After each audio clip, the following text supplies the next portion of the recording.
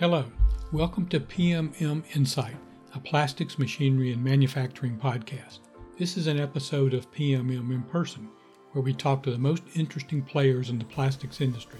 I am your host, Ron Shen, editor of PMM. My guest today is Laurie Harbour, CEO of Harbour Results Incorporated and a well-known analyst of the plastics industry.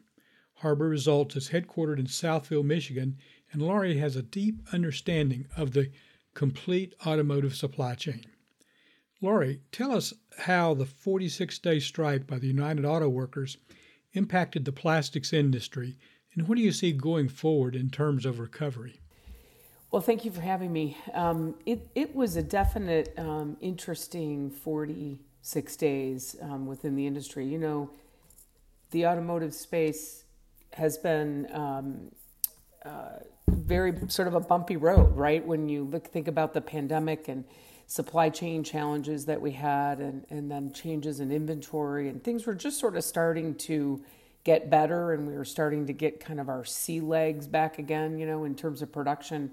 And then we hit this automotive negotiations that really led to this 46 days of, you know, sort of very sporadic up and down time, right? So the way that the union decided to do this, they went after specific plants that in their mind were going to create an impact, but maybe not devastate the company initially, but try to get the interest level to sit and negotiate and have the conversations, right? So and that led to kind of, in some weeks we announced, you know, plant closures at some OEMs and not others, and it kind of depended on how the OEM was responding during the negotiation discussion. And so in the end, it probably wasn't as bad as it could have been if the automotive unions had struck every plant at all three of the domestic three manufacturers, which was kind of what they were threatening. But certainly had an impact on the supplier community that was supporting these companies directly, meaning maybe you have one plant that makes seats for the Bronco, or, you know, one plant making drivetrains for, you know, one of the other vehicles. So, but for the most part, those suppliers that support the D3 are spread across multiple plants and multiple products. And so that allowed them to kind of cushion the blow in terms of their overall supplier health and just be affected by, you know, certain parts and products that they produced. As we sit here today, of course, we had a Unifor strike in Canada as well, right? So we had Unifor and the UAW that went into strike mode. As we sit here today, we're ratified across all three of those OEMs and in both countries. The impact that the OEMs are stating they will see is, you know, varies by OEM and by which products were down. General Motors is saying it's somewhere around $9.3 billion of additional cost over the life of the contract. So it's a 4.5-year contract, and they're saying it's about $9.3 billion. So General Motors is saying that this increased labor cost is about $575 per vehicle over the life of the contract. Now, that's an average. In other words, it will start out at a lower increase, and then by the end of the contract will be something more like $800 or $900 per vehicle. So that's sort of an average. They have lost approximately 95,000 vehicles in the shutdown, which they claim is about just over $1 billion in profit. Ford is similar. Ford is saying it's about just under $9 billion of additional cost, and somewhere around $900 per vehicle when you get out to 2028. So Stellantis hasn't really put a dollar value to it, but one of the other, you know, implications is you're seeing now in the media is that Stellantis is now taking additional shifts off of their plants. They've decided to take a third shift off of the plant that produces the large extended Grand Cherokee, and some changes in Toledo. So they're calling for reduced volumes, and they've made some labor changes. So on the flip side, General Motors and particularly Ford have said the way that we're going to offset this is by adding more automation. We're going to reduce the content of some of our vehicles, implement more automation so that we ultimately will be able to balance the increased labor cost by the number of people that we utilize in the system. So that's sort of the impact at the OEM level. And, the fallout impact is there's a couple critical areas, right? Of course, this will raise the labor cost and competitiveness, challenge the competitiveness of these D3 companies. And what I mean by that is they were already higher labor costs than Honda, Nissan, Toyota, and the Germans. Now you look at them being even more increased labor costs. That means they're going to have to raise the price of vehicles even further.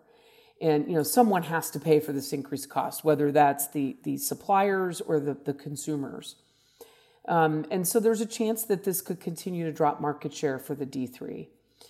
Now, the flip side of that is the UAW has been very vocal. They're going to go after everyone else. And their motivation for that is they just want a really big increase in wages. So they get to, kind of tout that, all those winnings and say to the Hondas and Toyotas, Mazdas of the world, hey, look what we got. We can get this for you too. So they've already made they've already got people signing cards at the Volkswagen plant down in Chattanooga, and they plan to continue that effort. So that will impact, of course, their labor costs as well. And many of them have already raised labor costs just to try to, fend off the union.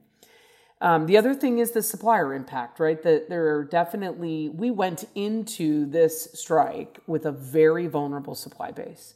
And what I mean by that is they had been affected by the pandemic and supply chain issues and overall reduced volumes, right? I mean, we're still only at about 15.5 million units in the marketplace. So down from 17. So for them, profits were already strained. And of course, all their costs went up: wages, inflationary costs, material costs.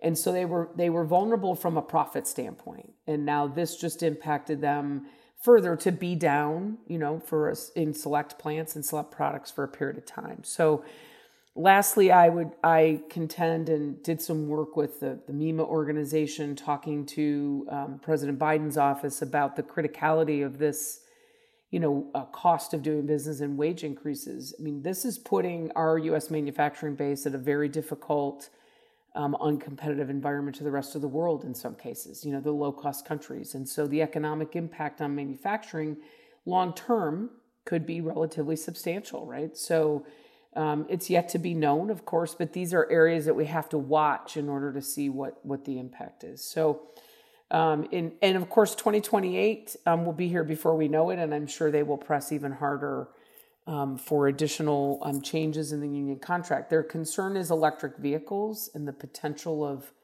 lower demand of labor. And by that time, we'll have a lot more of those in production, right? So I think they tabled some of those things in the negotiation, and we'll come back to them in 4 years or so. So that's kind of a summary of kind of where we see the market, based on this sort of short and longer term implications from the 46-day strike.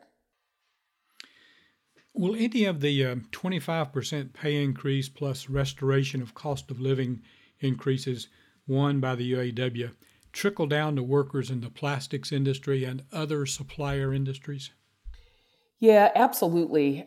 This is one of the biggest concerns I have that I'm counseling my customers on, which are small and mid-size, plastics and metals and others, is that, particularly geographically, right? I mean, this is going to trickle down to tier one suppliers first and foremost. In other words, they're going to have to increase their wages.